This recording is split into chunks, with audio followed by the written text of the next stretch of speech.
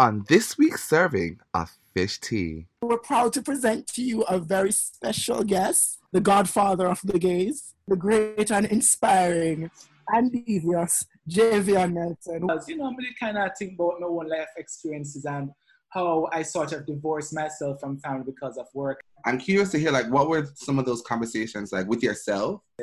Why do you want to come back to Jamaica and work to come work with J Flag? Yeah, idiot.